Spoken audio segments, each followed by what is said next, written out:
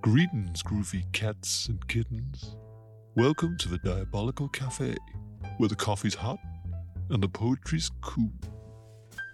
Today we're diving deep to a twisted tale of love, laughter, and a touch of terror. Yes, we're talking about So I Married an Axe Murderer. But beware, dear listeners, for we're about to unfurl the scroll of spoilers, revealing the mysteries that lie within. This is Diabolical, the show where four long-suffering friends dissect film's most dastardly schemes, then compete to improve them.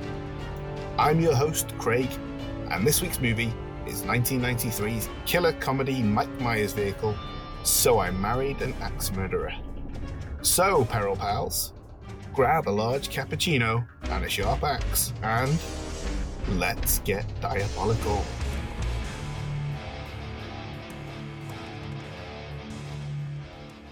Welcome to this week's episode.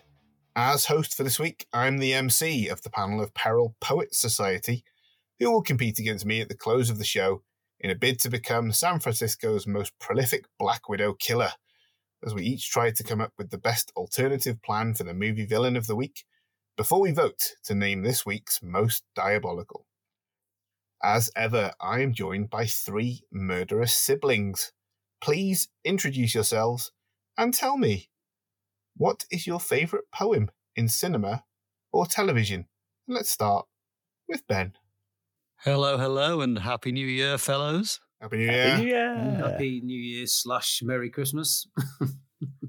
My favourite poem comes from a film that also stars Mike Myers. Shit. It's from Austin Powers, the first one. It's where he's in the bath with a lot of vagina, and he says, "Pardon me for being rude. It was not me. It was my food. It just popped up to say hello, and now it's gone back down below." Wow. Came to you first because when I prepped you for this warm-up question, you immediately said, I've just thought what mine is. So I thought, I can't wait to hear this. Glad I went with you first. Okay, Gaz, let's hear from you next, please. Hi, Beaver Pusses. I'm Gaz, and my poem is from a television series which we're all a big fan of called Buffy the Vampire Slayer, read by a vampire named Spike in a poetry club, not unlike in this week's film, where he says, "My heart expands, 'tis grown a bulgent, inspired by your beauty, effulgent." Yeah. Effulgent. Yeah. Do you remember the rest of it? Not really, no. Christ. My soul is wrapped in harsh repose. Midnight descends in raven's clothes. And then I can't remember the rest. Good show, that one. Very, very nice choice. And that brings us on to you, Cinemaster. What's your choice? Hello there, X-fans. It's Cinemaster here. And my favourite poem is from a film we have already covered, and I shall just simply repeat it and see if you can get it. He slams his fists against the posts, yet still insists he sees the ghosts. Oh, it rings a bell. Mm-hmm. Oh, what's that? It's from It, and it's what Billy says to help him with his stutter, isn't it? Ah, yes, of course. Very good. Very nice, everybody. And as for me, mine is from the film that we covered last week, and also the week before, and the week before that. And that film is Groundhog Day. And it's when Phil Connors in Groundhog Day quotes Coleridge to tell a very pleased man the news about what he predicts the groundhog will see. Because he doesn't know he's traveling through time. He says, "Winter, slumbering in the open air, wears on his smiling face a dream of spring." Pretentious.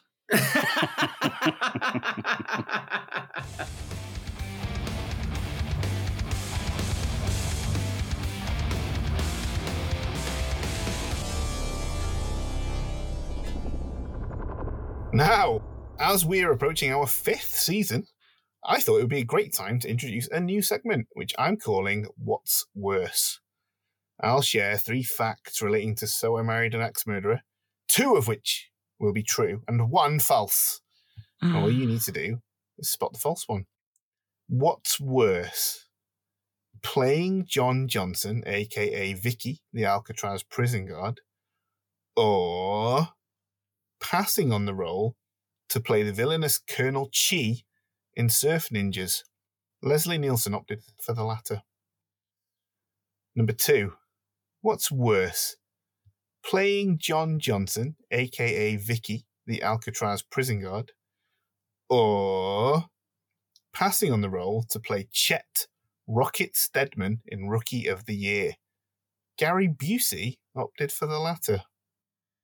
And finally, what's worse, playing John Johnson, aka Vicky, the Alcatraz prison guard, or passing on the role to play the dog in Look Who's Talking Now?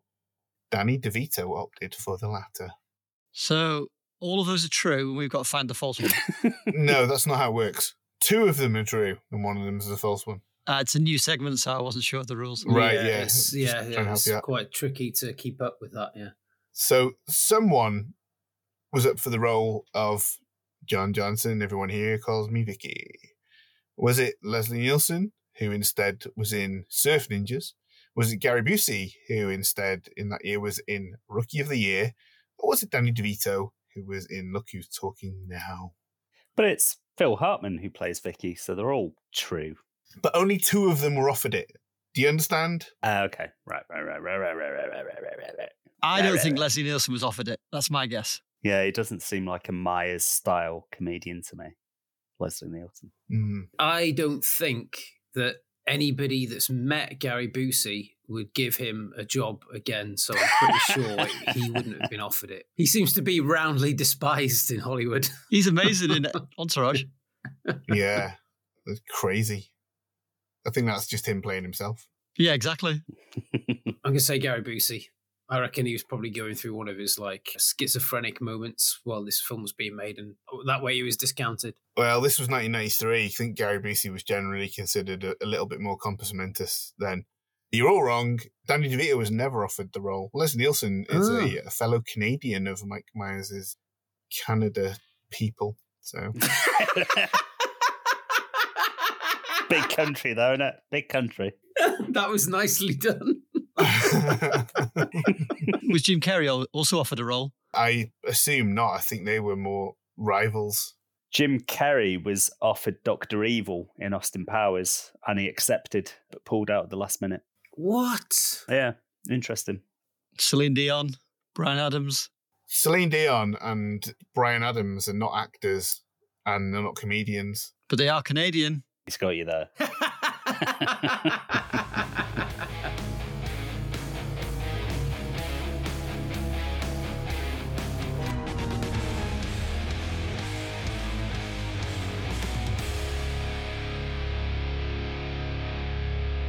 Time now to delve into this week's film, So I Married an Axe Murderer. Starting out life as the man who cried wife, screenwriter Robbie Fox described his original vision as essentially Woody Allen in Hitchcock's Suspicion, and would have told the tale of a neurotic and paranoid Jewish man whose otherwise perfect spouse would in fact have been an axe-wielding serial killer. Over the course of a contentious production process that saw the central casting shift from the likes of Gary Shandling, Albert Brooks, and even Woody Allen himself, to SNL alumni Chevy Chase, Martin Short, and eventual star Mike Myers, the project metamorphosed into the twistier tale of the now Scottish commitment phobe Charlie Mackenzie, following uncredited rewrites by Myers and Neil Malarkey. In addition to his shtick, Myers' influence can also be felt in the bohemian trappings of Charlie's life. Filming was also fraught, with director Thomas Schlammer's vision for a well-lit and shot kinetic motion picture clashing with Myers' comedic sensibility to the point where Myers reportedly refused to perform if he saw a dolly track being laid down for a scene. In spite of this, the result is a film with a cohesive plot, memorable characters, great performances, and some of the greatest cameos ever seen in comedy, and a hilarious script packed with quotable dialogue. The film was a disappointment at the box office, with Myers' name failing to overshadow the clunky title, but in the years since, it has become a cult favourite. But what did the panel of peril make of it? Let's start with you, Ben. What did you think about it? What an absolute treat. It's just joyful absurdity from start to finish. I think Mike Myers is in top form. And as you say, the supporting cast is incredible. Particularly a favourite of mine, Alan Arkin, as the police captain who's learning to be meaner. Yeah. And again, as you say, the lines and the jokes are just so quotable. So like Guest House Paradiso, I watched this with a big grin on my face throughout.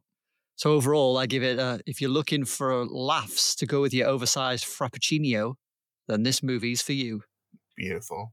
Out of 5.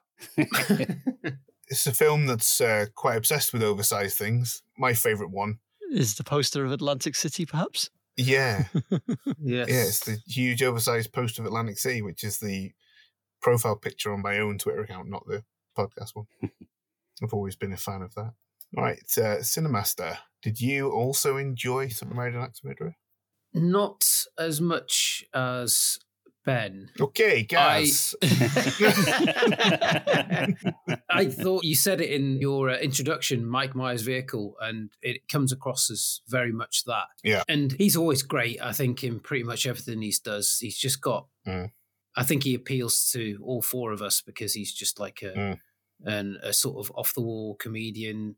Not everybody gets his comedy. He's a bit strange, you know, but I like that. And I like Mike Myers and I like what he brings to this film. And then the cameos fluff it up a little bit. But other than that, I just think it's really quite dull. Some of the cameos are fantastic. Yeah, and they do lift it. But then I guess it's trying to lift up a corpse that's lost a lot of weight very quickly. There's loads of flaps of skin, so you try and lift it up and immediately it drops. Like fat bastard at the end of Goldmember when he's lost a lot of weight. The flaps on my arm look a bit like a vagina. Particularly all the Scottish bits. And when you said it was obviously it was rewritten and he did the rewrites and everything, I was like, well, okay, that makes a lot of sense why there's some bits of this movie that really work for me and other bits that don't. And that's probably the bits that Mike Myers didn't really alter much. But everything that he did seemed to work, was like the golden touch. That's interesting. I mean, I've always felt like it has his stamp all over it. Like in every I mean, it's clearly autobiographical in some parts, like the family. I think he is lads from Liverpool, but yeah. Yeah. How could you not like Mike Myers in this, despite him being trained by a big favourite of this podcast, Timmy Mallett? Oh, yeah. I said I did like Mike Myers. That's the bits I did like. I liked him. Oh, you did like? Okay. Yeah. My apologies. I'll try and listen to you next time. Yeah, instead of just zoning out and thinking about, I don't know, Kendall mint cake or something, like he must have been on your mind. Okay, Gaz, where do your thoughts lie? Are you on the side of the Cinemaster or on the side of sense? Well, as I always say to my children, my wife, anybody that I can browbeat, I'm on the side of sense. And I think it holds up really, really well. I was slightly worried for the first 5 or so minutes because I think Mike Myers' performance comes off as slightly smug at the start, mugging to the camera and the hello and all that kind of stuff. Yeah. But it settles in really quickly and becomes genuinely funny. There's so many lines that I've written down that I both remembered and forgot. Like Cinemaster was saying, the scenes with Charlie's parents are really good and quite clearly semi-autobiographical. Just little details in that, like Stuart, the father, calling his wife, whose name I don't recall, Hen. That's quite a small little detail that isn't Canadian or American as far as I'm aware. And it just plays really nicely and gives it a nice texture. Yeah. And the plot as well, being quite sort of Hitchcockian, but with a screwball twist, works really well. Yeah. Lots of great supporting characters, like Ben said, like the police captain and Tony, dressed up as a strange 1970s pimp during that opening scene. Yeah. Instantly, I was cackling. I didn't remember what he was doing. I was like, what the hell is he dressed as? Holds up really, really well. And the constant use of There She Goes on the soundtrack just gave me a warm, fuzzy feeling too. Every time it came on, I was singing along. It's a great song, yeah. Yeah, it's up there with Myers' best. I'm a big Mike Myers fan, and it's a great one. Really good. It's interesting what you say about it being Hitchcockian, because what I think it does really well is it switches from kind of all-out comedy, really, to the ending. There's real tension in there. You're kind of on the edge of your seat, and you don't get that in many comedies. I thought that was really, really well done. Well, the other thing you get, talking about Maya's performance in particular, is you get quite a lot of moments where Charlie is quite vulnerable. And I think Myers plays those serious moments really well too. I think I'd put him on par with Jim Carrey for his ability to do that. Mm. But yeah, this for me is my favourite Mike Myers film. Probably my favourite comedy film. I just think it's great. So many lines in it, so many great sequences, and I say so many great cameos, which I'm sure we'll cover later on. I guess that brings us on to our favourite moments. So let's start with the Cinemaster. Yeah, it's the little flight that your man takes with Steve Wright as the pilot. Yeah, I just thought it was a great sequence with some fantastic script writing as well. Yeah. Both brilliant performances, but particularly Steve Wright, so I loved it. Yeah. Got a great line written down from that. Sorry to jump the gun on lines, but from the Cinemaster sequence. Tony says, "How long will it take to get there?" And Steve Wright says, this is mine. "Shouldn't take long." Actually, I have no concept of time. Have you done this before? Yes, but never at night. I've got a line from that, which was amazing. He's pointing out the airplane's controls and he says, "That's the artificial horizon," which is better than the actual horizon. Well, Ben, what about your favourite moment or sequence?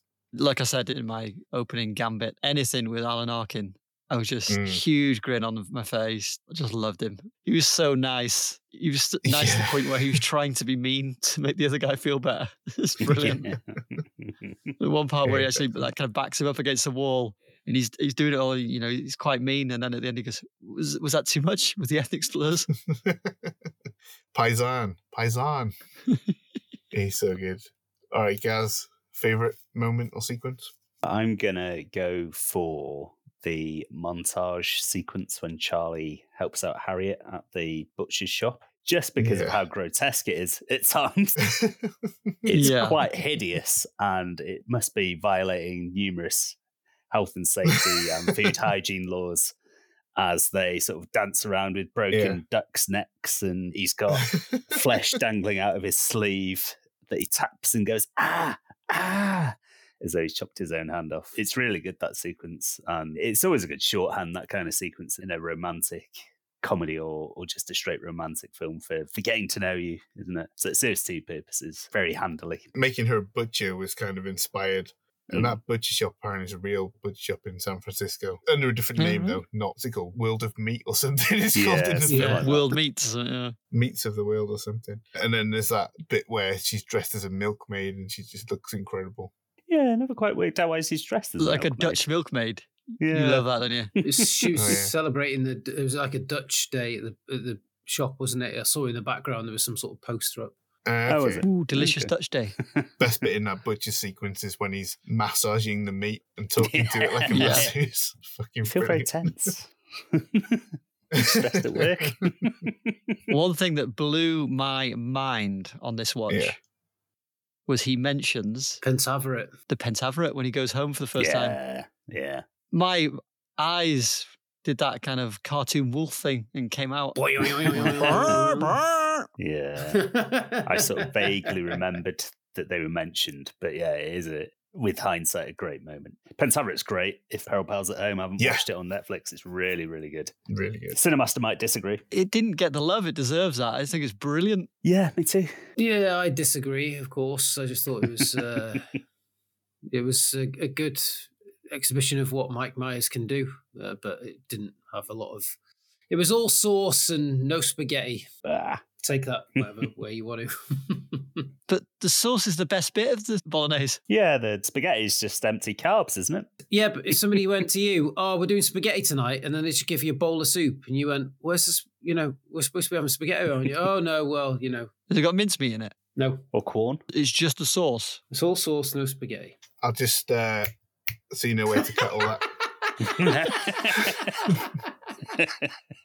A couple of great sequences that I love that they have funny lines, but they're not like favorite lines. One is because this film's like in love with San Francisco anyway. You can see that from establishing shots and where the scenes are set and everything. But there's a great bit where Charlie asks Harriet to scratch him, and he directs her scratch him by telling her different parts of San Francisco on his body to scratch him. That's really good.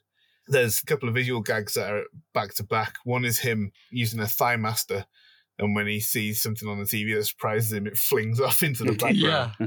And then very shortly after, he hides in Harriet's closet and all the shit falls all over him, just buries him. Really good visual gag, that. But my very favourite sequence in the film has always been when Charlie first meets Rose and it says that he's going to leave. And she says, no, stay for breakfast. What would you say? It's the $silver pancakes, bacon. And he's like, oh, yeah, that sounds really good. And then she just gives him a massive bowl of Fruit Loops because they didn't have any of those things. Fucking brilliant. I think that brings us on to favourite lines. And this time, let's start with Gaz. Quite an innocuous one from Stuart, Charlie's father, when he first meets Harriet. And he says, now, Charlie tells me you're a butcher. Do you eat your own sausage? Yeah, that's just great. everything he says, basically, is hilarious. Yeah. Yeah. You could throw a dart at his script and it'd be one of the top lines. Yeah. All right, Ben. My favourite, absolute favourite that was just stayed in my head since I've watched it is just a snippet from one of the opening poems. He's talking about like Betty Rubble and some other cartoons. And he says, they make me horny Saturday morning. Yeah. I love the way he's manipulated morning into morning just to rhyme with horny. It's When he brilliant. rhymes cartoons with ruins. Girls from cartoons won't leave me in ruins. I mean, I love the whole poem, but just particularly that little couplet was made me crease. It's great. They make me horny Saturday morning.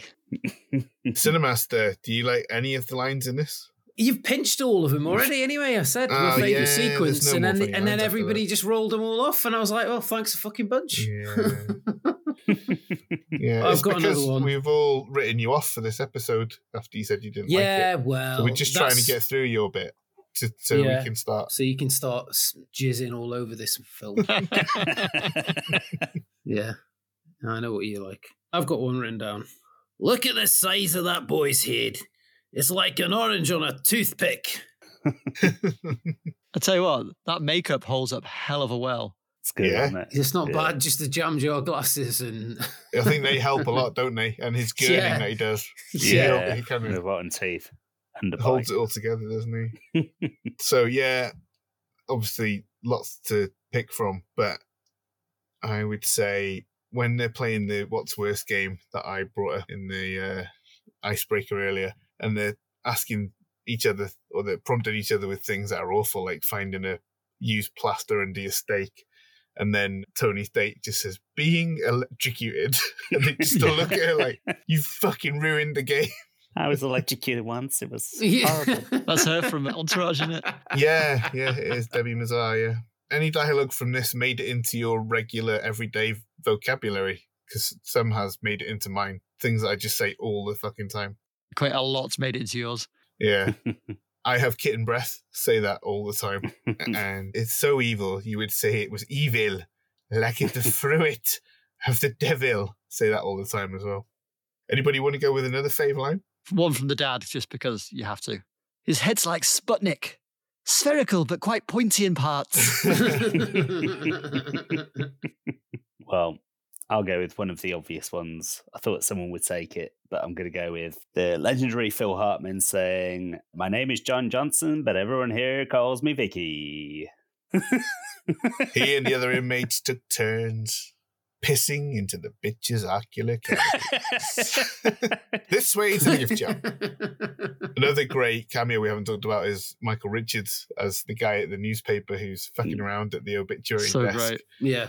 and won't drop the idea that Charlie's saying he's a bad person for asking about the wife. I think we've all agreed that, well, certainly Ben and I, that Alan Arkin is the best part of this. And some of my favourite lines from him when Tony's saying, I always wanted to hang off that part of a helicopter, you know? Yes, I know that part.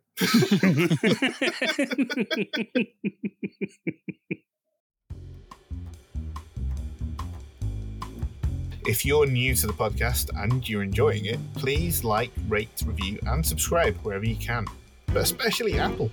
It helps keep us making these and keeps us from turning our hands to beat poetry.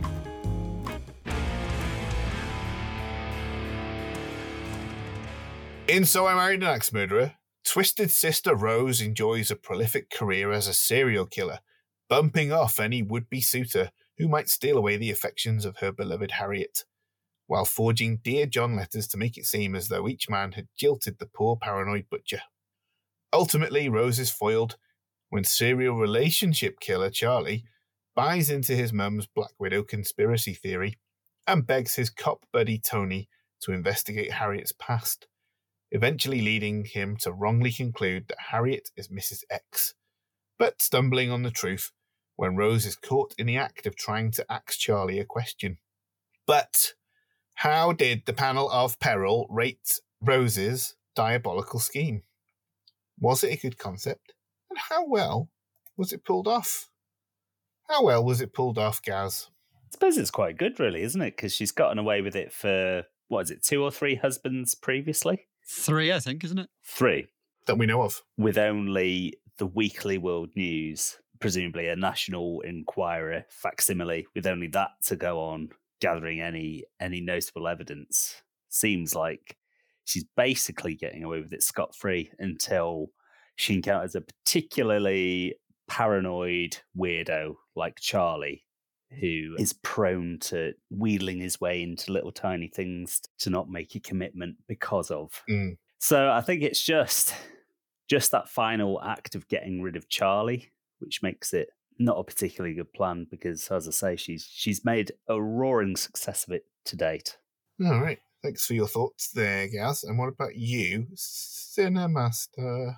Pretty much the same as Gaz. She's been doing a ruddy good job up until now, and then she seems to go a bit over the top in her efforts to bump Charlie off, and that's what does her in, really.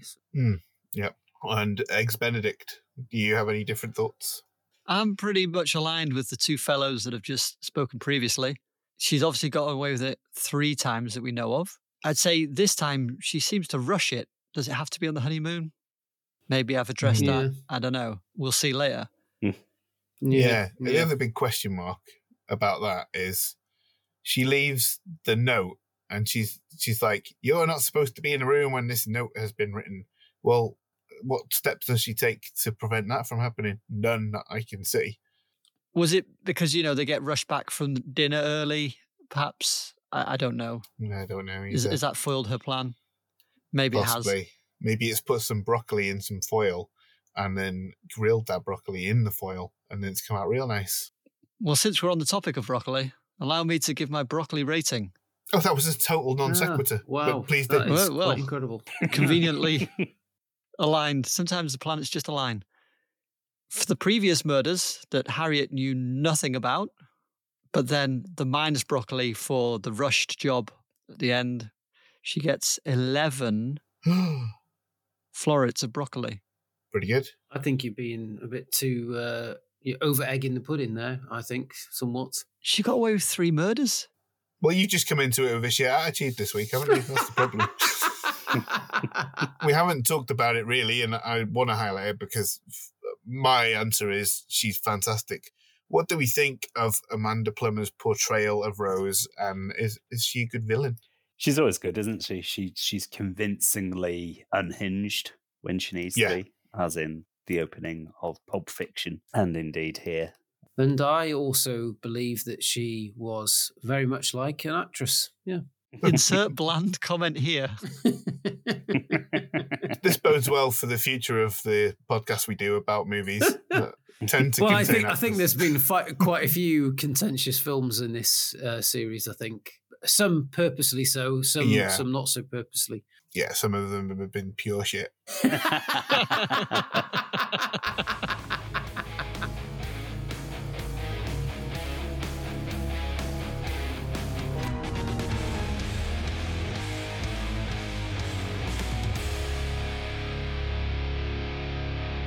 This is the part of the show where the panel of peril compete for the title of Season 4's Most Diabolical.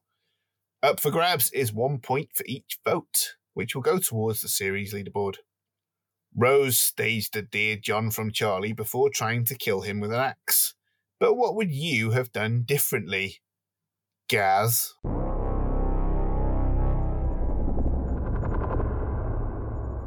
Seeing Charlie's father and his salty Glaswegian ways at he and Harriet's wedding gives Rose a little idea.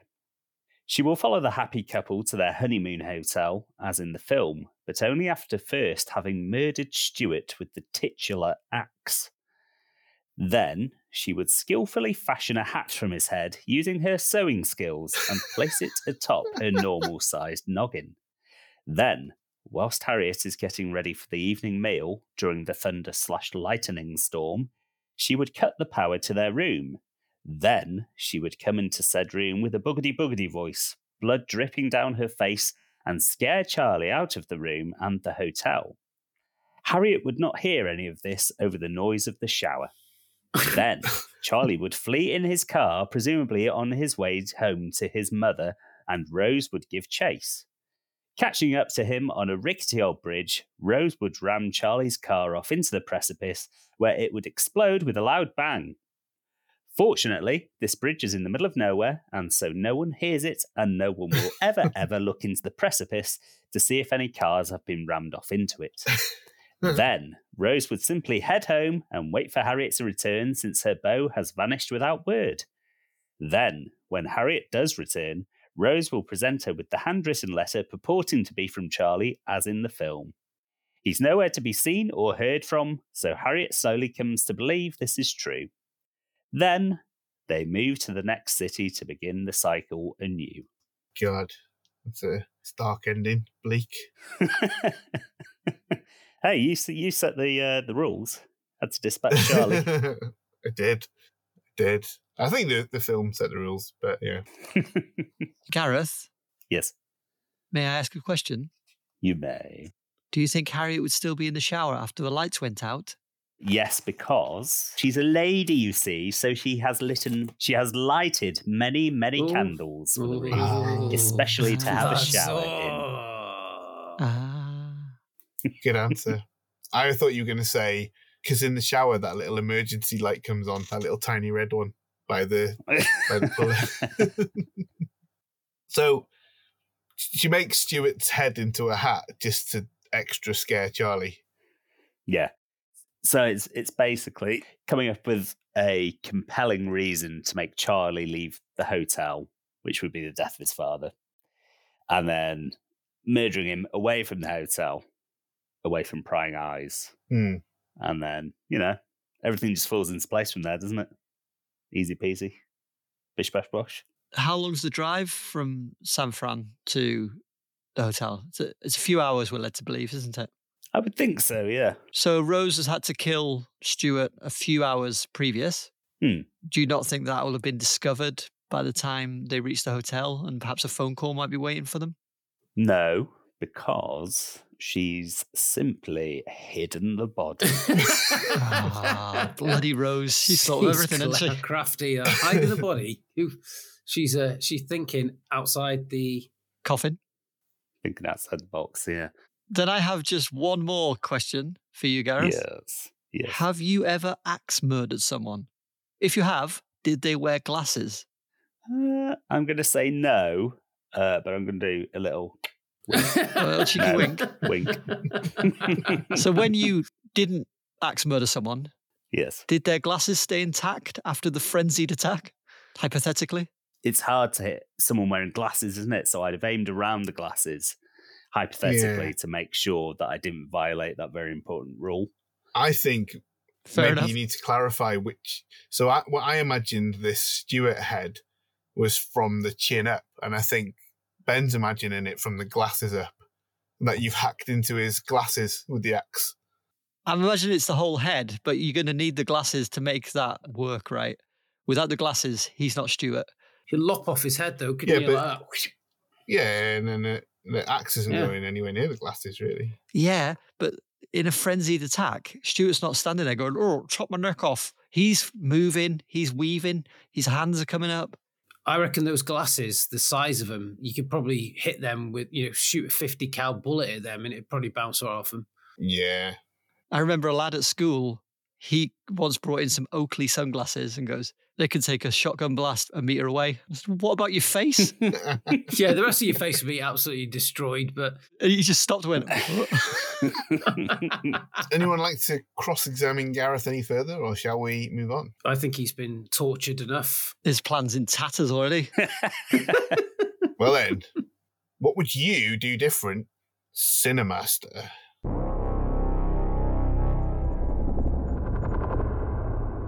Rose knows the filthy, disgusting minds of men. Men and their thoughts, only interested in one thing. She can see the wheels in Charlie's head turning the first time they meet. You know when I mean. Not that he'd ever ask, but if she is to keep Harriet to herself, she must be the one to approach Charlie with the ultimate offer before they tie the knot. One day, when Harriet is down the abattoir selecting corpses to dismember in her shop, Rose makes her move on Charlie. You know, Charlie, having two wives could have its advantages, says Rose in a seductive fashion, while flashing him a bit of leg. His mind is racing with possibilities, but this is just the canopy in the feast of carnal desire. Harriet and I share everything. Heck, we even used to share Ralph. Yeah, sex, smoulders Rose. Charlie is taken aback, but his junk is rolling up in his pants like a fucking marquee. His mind is swimming with all the similar-looking women in bed with each other, necking on and such and such. She tells Charlie that her and Harriet have something exciting planned for him, and he should come back in an hour when she is back. Deciding it would be a good idea to pop home for a tactical pinch of the one-eyed snake, Charlie disappears. Harriet returns 30 minutes later, and Rose tells her that Charlie has said he'd meet her down the poetry club where they serve large cappuccinos in about 15 minutes with some exciting news and for her to wait there for him. Charlie returns to the apartment 15 minutes after Harriet leaves, quite beside himself. Rose answers the door, dressed in a suitably sexy attire, and beckons him in. She tells Charlie to head upstairs where Harriet and his destiny await. As Charlie flings open the door to the bedroom, he sees plastic sheets all over the floor and furniture, but no Harriet. Just before Rose buries an axe in the back of his head, Charlie flops onto the floor, brown bread. Rose rolls him up into the plastic and dumps his body in a shallow grave in Sherwood Forest. Chop, chop, dig, dig, Charlie. Very nice. And does Rose convince Harriet that Charlie has simply left? Yeah, he's done a runner. And how does she do that? Charlie's done a runner, Harriet. Oh. Well, then you've covered all the criteria of the question, no problems. She's accepted the fate of 3 other blokes, just like, oh, they've just gone, and that's it. And she's like, okay, another one's gone, fine. It's just like, you know, after 3, you're going to take the 4th one, and you're going to be like, I'm just a jinx. I'm just repulsive to men. Mm-hmm. Yeah, but generally, yeah. She must think there's something wrong with her. I know that feeling all too well. Rose is almost won now. She's almost won. Maybe there'll be another 1, possibly 2, but then after that, I think Harriet will just stop trying.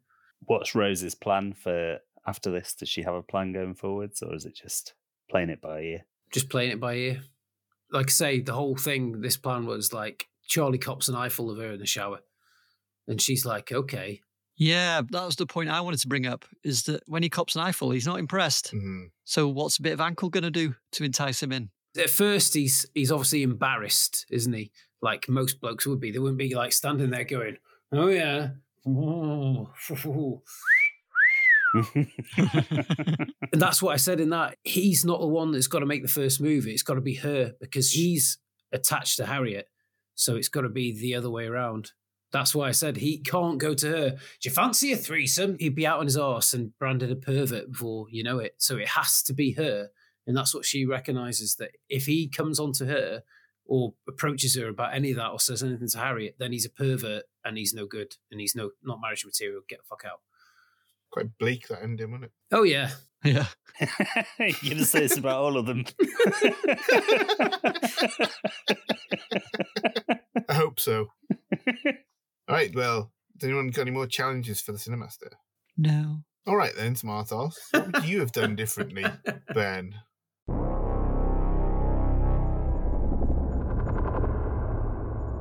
Well, if you ask me, and you seem to every week, Yeah. Rose had the right idea, but she struck too soon. She needed to bide her time and lure her prey into a trap. So she starts by spending more time with the newly wedded Charlie and Harriet.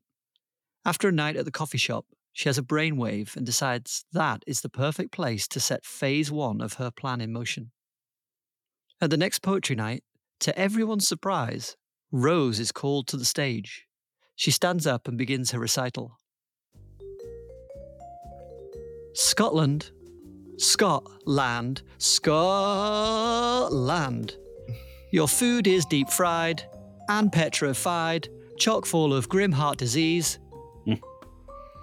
Late nights, street fights, Rab Burns and those other drunk Scots.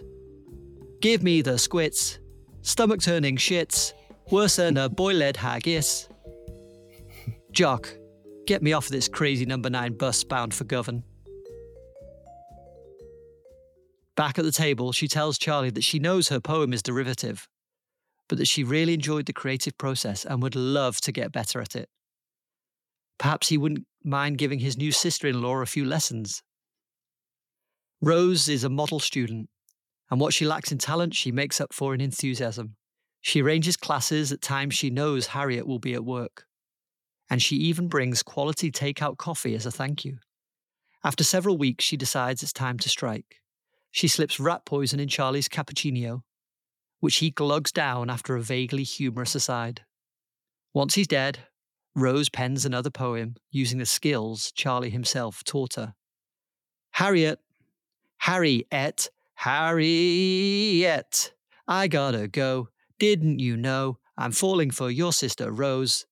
I don't want to hurt you, so I'm going to desert you, travelling far, far from here. Jane, get me off of this crazy thing called marriage to a woman I no longer love. She places it on the bedside table, packs some of Charlie's things in a case, and leaves to dispose of the body. That's 2 poems there, so you better fucking vote for me. Is rat poison given to a human, is that like an instant death or is it cumulative? Do you have to give like many doses? Oh, it's instant. Have you not seen Dumb and Dumber? I have, funnily enough, on this very podcast. Well, people take rat poison to thin their blood. It's called warfarin. Okay. Well, whatever poison, she's poisoned before, right? So she knows what poison kills. So it's that poison. Okay. She also has experience disposing of bodies, so no questions there, please. Cross out rat poison and put that poison. AN poison. She puts a very strong poison in his coffee. She added that back in. Would Charlie like Rose insulting Scotland like that? Yeah, because he laughs at his dad and he likes the humour. Because, you know, she's joking. Would he rate her poetry, or would he say that was some of the worst poetry that he's heard? Yeah, are you just basically ripping my poetry off and inserting stuff about Scotland? Yeah, that's why she says it's derivative. She knows, but Okay. that's why she wants to learn her own way. That's the only one he does, though, isn't it? He doesn't do any other poetry. That's the only thing he does, isn't it? That's his one-trick pony thing, isn't it? That's his shtick. Yeah. He's a one-trick pony. Pretty much. And it seems to go down well. Every single time. Smooth. All right. Anybody got any more challenges for Ben? Mine's easily the best so far. So far. So just write that down in your notes, all of you. Quiet, all of you. Too smug. Yeah, that's weird. I've written too smug. It's like Turner's got a little camera behind me. Sorry, Cinemaster, you beautiful man. Enjoy your Cinemaster while you can. Oh. That was it, yeah. That was a It wasn't dark a dig. dig. That was a It was double-edged not- sword, was if not a dig. I'm very much mistaken. Add in the well you can. Wasn't meant to be. It just meant it coming to the end, and it's quite likely that. I know I'm going to lose my crown. Just let me enjoy it without being reminded. Thank you. Hey, Cinemaster, enjoy your good health while you can. That's what you say. Hey, Ben, look after those testicles while you've got them. He hasn't had them for 13 years now.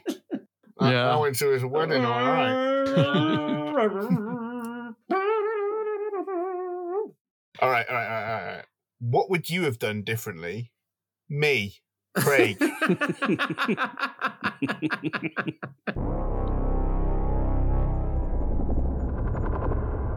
The very moment Charlie and Harriet share their happy news, Rose sets about writing her note. However, this note is not for her sister, but for her soon-to-be late brother-in-law. Charlie is stunned to receive a ransom note. He presumes from Sherry, admitting the theft of his cat and instructing him on where to make the drop-off. He can't help but impulsively jump in his Carmen Gear VW convertible and speed to the destination. When he gets there, he sees his beloved Kerouac through the frosted and cracked glass of a window in an abandoned building near Hunters Point shipyard. He's trapped under a milk crate. When Charlie enters, he sees the cat is dead, and its collar reads Ginsberg? The jig is up, but it's too late, and he never even sees Rose glide up behind him before it's 40 whacks with a wet noodle. Days go by before Harriet finally discovers Rose's next letter, this time apparently from Charlie. It reads, Harriet, graceful goddess of Gabagool, I'm terminally ill. I got back with Jill. Her offer I could not refuse. Put me out of my misery, he pleads with her, knowing she knows his concrete shoe size. Confound it. Goddamn it. Forget about me. Jill, get me off this crazy thing called life.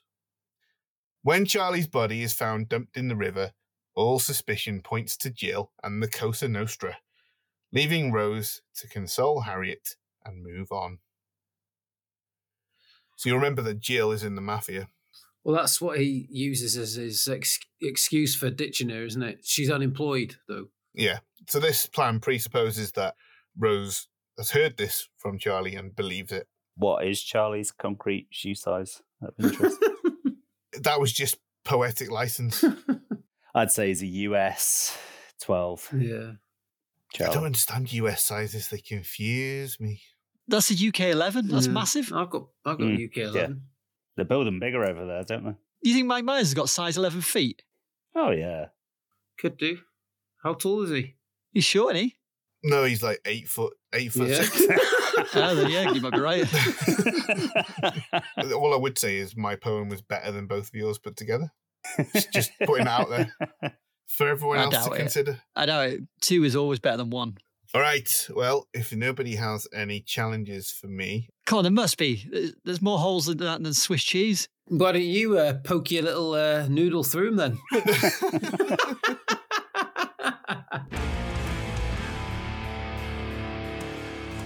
some truly diabolical schemes there, but who will get the votes? To recap the plans, first we had Gaz's Scotch bonnet. That is a hat made out of Stuart Mackenzie's head to scare Charlie and then run him off the road. Then we had Cinemaster's vegan propaganda / Gone Girl threesome, How rude. saying that she's cutting up corpses in the butchers and then cutting up Charlie on a bed strewn with plastic like Gone Girl. Then we had Ben's casual racist poetry slam, whereby Rose slags off the Scots. The proud some of Scottish whom are people. our greatest audience members. Yeah. Oh, can I just throw in now to all the Scottish people I know? I love you all. It's just a joke. And finally, we had my misspent euthanasia. So, how has that affected the season 4 leaderboard? We've all assumed the votes, right?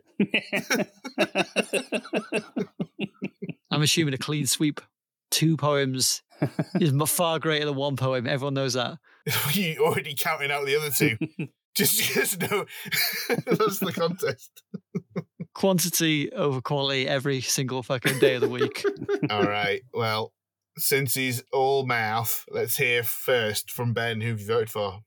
I have voted for Craig, but I've also written shit poem in the speech bubble. Shit poem, but you still vote for him. And Gaz, who have you voted for? I also voted for Craig. Oh, 2 for me. Oh my God. Well, I have voted for Gaz. Very good. And finally, Cinemaster. And I have also voted for Gus. It's another split. It's another shit. split. Disgrace. You should have written 3 poems. 3 poems. 2 poems and I didn't get a single point. 2 2 poems. that were just basically ripped off, templated from the film. Even without the poems, mine made way more sense. That's ridiculous. That's insane. It was shit. And am I supposed to be hosting the next episode? Because I ain't turning up for it. Host it yourselves. Gaz, what has that done to the season 4 Diabolical Leaderboard? Well, there's 2 boys in the lead who will have to wrestle for a decider on next week's final episode, and that is myself and Craig. Oh my God. With 22 points apiece. I can smell Countertacular reincorporating Oh, from the mist. he's getting cocky, isn't he? And it stinks.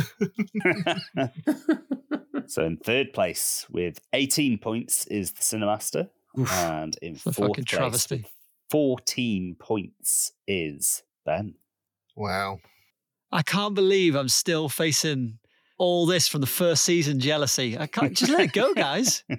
Your powers are weak, old man. That's all it is. Your poetry and your songs no longer hold any sway over us. And just face it.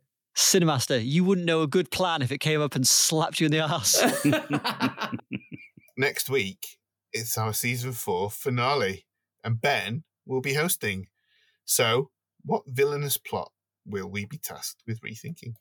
Well, we're going to be heading to the seedy underbelly of Hong Kong, and we're going to watch Enter the Dragon.